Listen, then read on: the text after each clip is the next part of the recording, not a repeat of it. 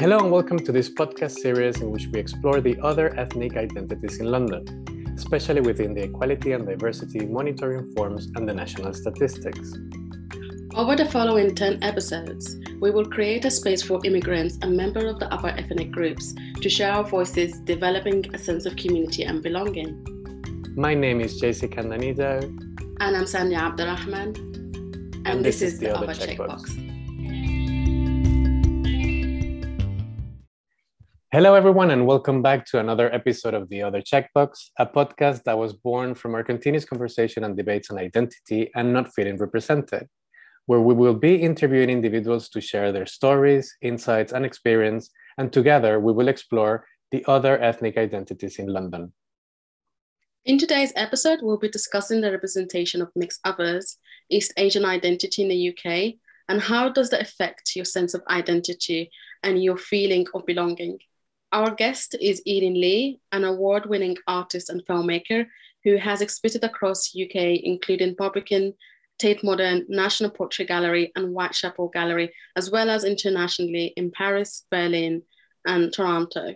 Hello, Eden, and thank you so much for being today and welcome. So to start off, can you introduce yourself and your own identity for us as well, please? Hi guys, thanks for inviting me to contribute to this podcast. So I'm an artist and a filmmaker, and I'm of dual heritage, Hong Kong Chinese and white English. Fantastic. Thank you so much for coming in today. Do you feel represented in the diversity and inclusion forums or even in your industry? Well, I think it depends. You know, some of the forms are better than others. For years, my only option was to tick other.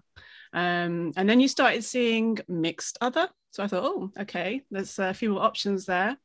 And then some give multiple mixed options, such as white and Asian or white and Chinese. It's problematic that this method uses white as the default.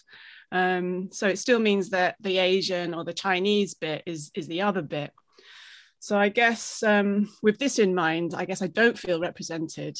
I've seen some forms, I think from American organizations, that provide really long lists of options. So I think this is the only way to go, really, to actually provide more options, even if the list becomes really long, if meaningful data is to be, genuinely collected. It's amazing. Thank you, Eden, for sharing that. And also I find it interesting you were saying so you can kind of see how we have changed through the time. And on touching on that, do you think growing up or having that diversity of forms and not have feeling where you fit in, how does this representation impact your life? Well, I think that's a big question. I've never really thought of a tick box form having a big impact on my life, but doing your podcast actually made me think that it probably has had an impact. Because those options that are provided on those forms or not provided, they're part of a wider systemic sort of system of oppression. So I mean, these forms have been around for years in this country, but we still have wildly unjust systems that racialize and minoritize and invisibilize people of color. So actually, what changes have they made so far? It's quite interesting that you say that, Eileen, because Sandy and I were discussing not so long ago how there are countries where these forms are not being used. I think Germany doesn't use them, and some countries are planning on bringing them back after they have been out for so long because they want to collect data on this. And this is sort of like the inspiration for this podcast, to understand this data that is being collected, if it's being, collected properly. And this lack of representation, do you think that it affects your sense of belonging to a community, or is there even a community that you can call your own? Well, I think being mixed race often means that you don't have a sense of belonging to one single community, but rather multiple communities. I suppose, which at different times of your life or in different situations, I mean, that can maybe be confusing. And having spoken to lots of people with like mixed race identities. I know that is a common feeling. But it also can be something to celebrate because it gives you multiple perspectives from which to view life. And some of those are like a multiple embodied perspectives. So as a kid, I grew up around my dad's Chinese restaurant. So I was mixing with the Chinese community and the white English community. As a teenager, my mum and dad divorced, and so I had less contact with the Chinese community. In my 20s, I lived in Bradford for a bit, and I found myself kind of, relating quite closely to the South Asian communities there. And then, of course, I lived and worked in East London for 20 years, where I spent a lot of time mixing with Black communities. So, and from those communities, I learned a lot. I learned a lot about myself and my own racialized identities. I also, I think particularly in those times as well, there was more of a shared understanding that we were all like children of empire, really. And there was some kind of shared experiences within our differences of living with a diasporic identity. So apart from seeing my Chinese family now and again, there are times in my life when I've not really been immersed in Chinese culture, but actually more recently that's changed. Really because of the rise in Asian hate at the, due to the coronavirus pandemic, and how that has been racialized, particularly in this country and in America. But because of that, I found myself, well, particularly this year, really, the whole of the year, I've had a lot of conversations, particularly with other artists of East and Southeast Asian heritage, discussing our identities, our complex identities. And, there's been a lot of knowledge building and knowledge sharing within the East and Southeast Asian communities, which has been a really a positive thing that's come out of a lot of racism, a lot of hatred. So that has actually felt empowering and continues to feel empowering. And that for me personally, it feels like it's enabled me to shift the sense of my own identity as a mixed race Hong Kong Chinese English person, I guess. And that's been refreshing, after lots of years of relating to the idea of being minoritized because of race or because of how you physically present. Suddenly I'm able to look at this in a new light, so that actually it's been quite inspiring. I can totally relate to what you're saying. I'm also mixed race, and it's interesting when you say that. It feels like sometimes you see yourself as other people see you. When I grew up in Panama, I was seen as white because my family was half European. And then when I moved to Europe in my early 20s, then I was starting to be seen as Latin American, like third class citizen in a sort of way.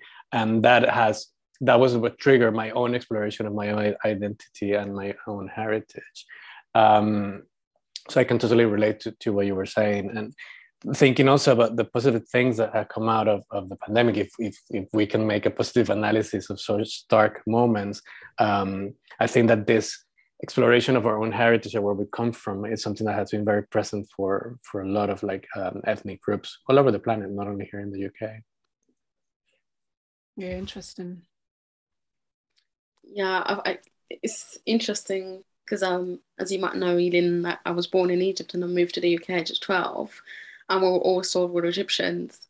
So filling in the diversity inclusion forms was just always so difficult. You were like, do you not know what to put? And you were like, oh, you have this, but is it even an identity? Is that a nationality? What do I put?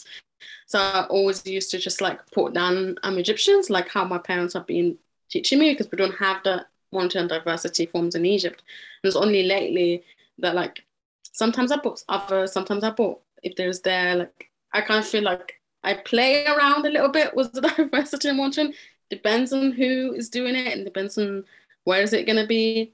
So I wanted to ask if you, in your experience, maybe in the last couple of years, if you have found them at least any usefulness from doing the diversity monitoring form, maybe in the way that you work and the work you do, or if you find them completely unuseful at all? I think if they're used correctly, I think they can be useful. If there are enough options to tick, and if that data is used to seriously address inequalities, I think then they're a good thing. I think, as you mentioned earlier, JC, that there are some European countries that don't even collect this data. But then that means they haven't really collected data on who's been most impacted by COVID-19, for example. And as we've seen in this country, some of the minoritized people have suffered more than others from the coronavirus. So I think it's important to collect and use this data to, for example, to address health inequalities.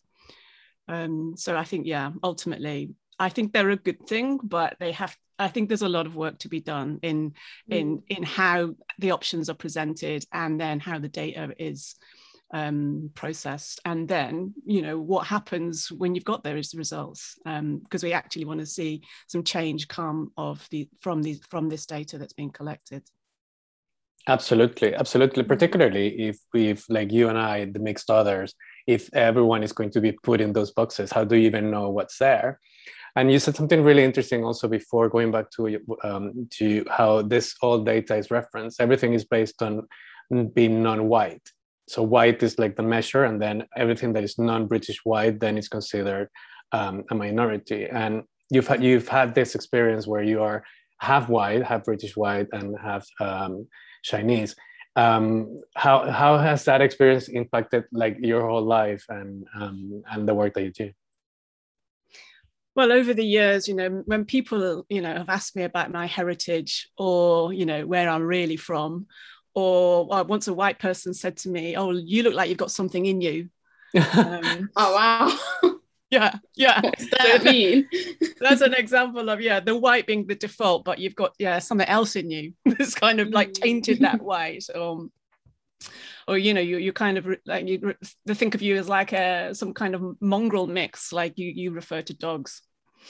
And I, over the years, generally I've explained, answered that question with my mum's English and my dad's Chinese, and then people quickly jump in and say, oh, you don't look it. And then I kind of think, well, what am I supposed to look like? And what do you think a mixed race English Chinese person looks like?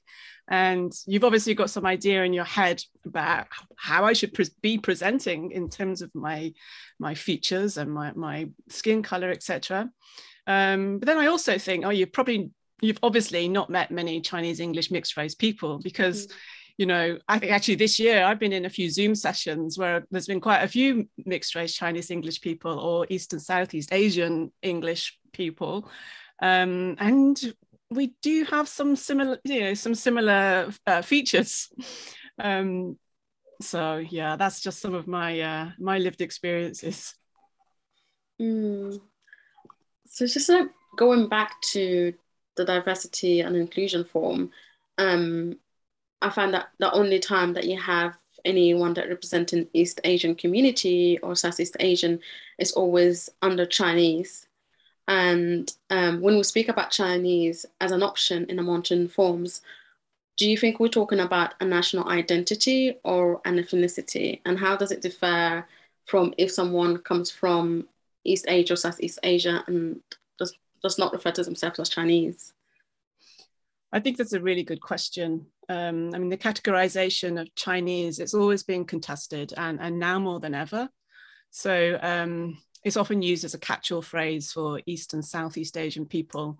And obviously that encompasses a lot of nations. And within those nations, there are a lot of ethnicities because of our complex histories. And also now, because of China's human rights violations, and particularly the treatment of Hong Kong, some people are choosing to distance themselves from that label also. For example, the term Hong Konger is being used instead of Chinese. And I think now in this country, we're using the term East and Southeast Asian a lot more as to differentiate between all those nuanced identities. And also the term, Chinese in in a predominantly white nation such as Britain, particularly with its colonial past, it plays into kind of Orientalist racist stereotypes that basically all people from East and Southeast Asia look the same. So that played itself out during the pandemic, when people were being attacked for just looking Chinese, people were like, well, I'm not even Chinese, I'm Japanese or I'm Korean, but I was still attacked and, told that I was to go back to China. So it's kind of, there's kind of lots of different layers to the notion and the use of the word Chinese. And I think it's very, I think it's something that needs to be unpicked. And I think we are probably at a moment of reckoning with that. I'm part of an art collective where we're kind of doing a lot of work around the idea of critical Chineseness or critical Asianness. And we're really unpicking like what does it mean, and what does it mean to be of East or Southeast Asian heritage, particularly of a diasporic heritage, and how can we best find the language to talk about that. And the idea of unpicking critical Chineseness is part of that kind of conversation. That was actually going to be my next question, because I wanted to know, we learned in the introduction all the amazing work that you do that has been shown all over the world, but I wanted to really understand, how do you bring that exploration of your own ethnic identity into the work that you do? Well, this year, over the years, my practice is generally what you would call at the moment, like a socially engaged practice. So I've worked extensively, in community settings. I've made a lot of films in collaboration with young people, for example. And a lot of those projects have explored identity, but over sort of 20 years, I've often found myself as the facilitator in those processes, where I'm kind of facilitating other people to explore notions of identity. But I guess this year, because of the Asian hate that has reared its ugly head over the past couple of years, I have found myself kind of looking more directly at my own heritage and my own lived experiences in order to make work. So last year I made a film called Casting Fu Manchu, which was a direct response to the Asian hate that was going around. So some people, if you're over 40, you'd be really familiar with the character of Fu Manchu, which was basically a fictional character devised by a white English author in the early 1900s, at the time when yellow peril was rife. So yellow peril is like the West's existential fear of the East, that like the East are going to one day just take over the West. And so this character Fu Manchu was kind of like, well, the author that devised the character, Sax Rohmer, actually described Fu Manchu as yellow peril incarnate. So basically it was a Chinese genius villain who was power crazy and was determined to take over the world. But as a villain, the character was really popular in like mainstream media. So loads of films have been made with casting with Fu Manchu as the main character. He appeared in lots of TV series, in comic books. But in the 90 years of being in the public eye, he was only ever played by white men. So not only was it a racist character, sort of like inspired by the kind of the phobia of yellow peril, it was also a case of yellow face. So white men, basically yellowing up to look East Asian. So I put out a casting call to actors of East and Southeast Asian heritage to send me their audition tapes of them in role as Fu Manchu. And I asked, the call went out to male, female, non-binary, all age groups to send me the tape, but it's of you in a subverted version of Fu Manchu. So over 50 actors sent me their tapes, and those tapes formed the basis of the film. So that was kind of us collectively subverting this character and subverting some of the racist tropes that go hand in hand with yellow peril. Are you displaying this work anywhere? Where can people have access to this work? Well, at the moment, it's showing on a website called His House, which is a Sheffield-based project come out of the University of Sheffield. So it's exhibiting online at the moment there for the next couple of months. Amazing. So, Eileen, I know that you're doing a lot of activism a lot lately, and especially like with your artwork and, you know, owning up your identity and exploring that. However, I see there is, in your point of view, do you see there is still a lack on a representation of SAS and East Asian and Southeast Asian in the UK, and especially with the rise of Asian hate in the UK, and how could we challenge that further? Yeah, I mean, there's still not that much representation in the media. And because of that, I think people generally revert to stereotype that, you know, East and Southeast Asians are quiet, hardworking, that we're a model minority. And of course, that's just not true. I mean, if you've heard Hong Kong people talking together in Hakka or Cantonese, it's very loud. And some of us actually can be quite lazy too. So, I mean, it's interesting, you know, what we're seeing coming out of America in terms of American TV and films at the moment. So you've got somebody like Awkwafina, who kind of pops up all over the place these days as kind of like an antidote to an Asian American antidote to those kind of racist stereotypes. So I've been recently watching Awkwafina in Nora of the Queens.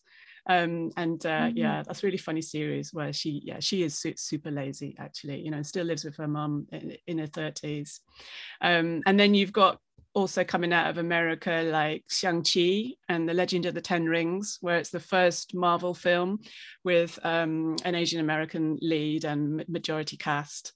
So that's great that those things are coming out, but I think in this country we still have a long way to go. There are comedians such as like Phil Wang and Nigel Ng who are doing, you know, really good work in terms of smashing those stereotypes here. There's also in the visual arts some great queer artists doing that work too.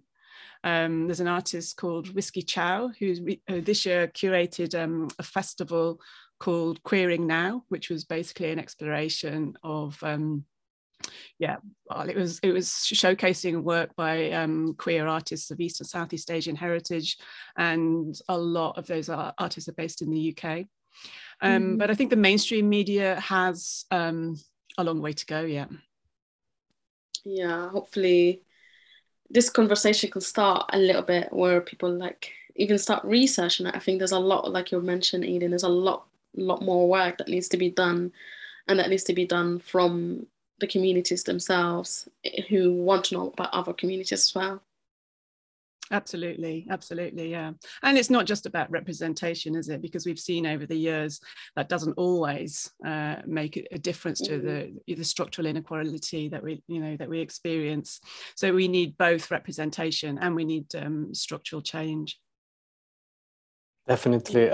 Bringing it back to the diversity monitoring forms, and before we finish the recording of the episode, what has been your experience of filling in this monitoring forms?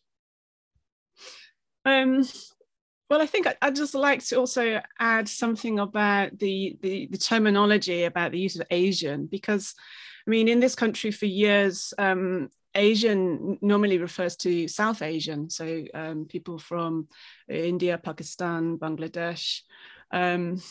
So then, but you know, growing up as a kid, you learn, like, for example, Hong Kong is in Asia, so you think, oh well, I'm surely I'm Asian too, but then there wasn't any space to tick those boxes. But I think that's the why now we're using the term East and Southeast Asian, just to kind of actually, you know, provide a categorization that is distinct from South Asian. interestingly, in the US, it's the other way around. So Asian has the term Asian has been historically used to categorize East and Southeast Asian people, and so you find South Asian people kind of standing up and saying, "Yeah, but what about us? We don't fit into that category." So I think eventually here we will begin a conversation about all of those people, whether you're East or Southeast or South Asian, actually all identifying as being Asian, because learning more about our histories and cosmologies, there are definitely crossovers, particularly when you start looking into Southeast Asian culture and mythology, and how that kind of like actually intersects with a lot of cosmologies and mythology from South Asia. So particularly, it's obvious if you look at some like Hindu gods, for example, you see similar iconography in Southeast Asia. But the idea of continents itself is like a Western method of categorization. So maybe we need a new perspective on how we divide the world into kind of like sections that are like useful or easy for us to kind of like having kind of like bite-sized chunks to put on a equal opportunity monitoring form. So there's a lot of stuff that needs kind of like unpicking and looking at afresh. Believe me that I totally understand what you're saying, especially being Latin American, where we know that we are all in the same continent that is America, but when you think about Americans, you only think about the United States. So the rest of the continent, we are left out into other subcategories that actually don't make any sense at all. So I totally understand where you're coming from. Thank you so much, Eileen, for joining us today in this really eye-opening conversation about what it feels like being a mixed race and East Asian person in the UK.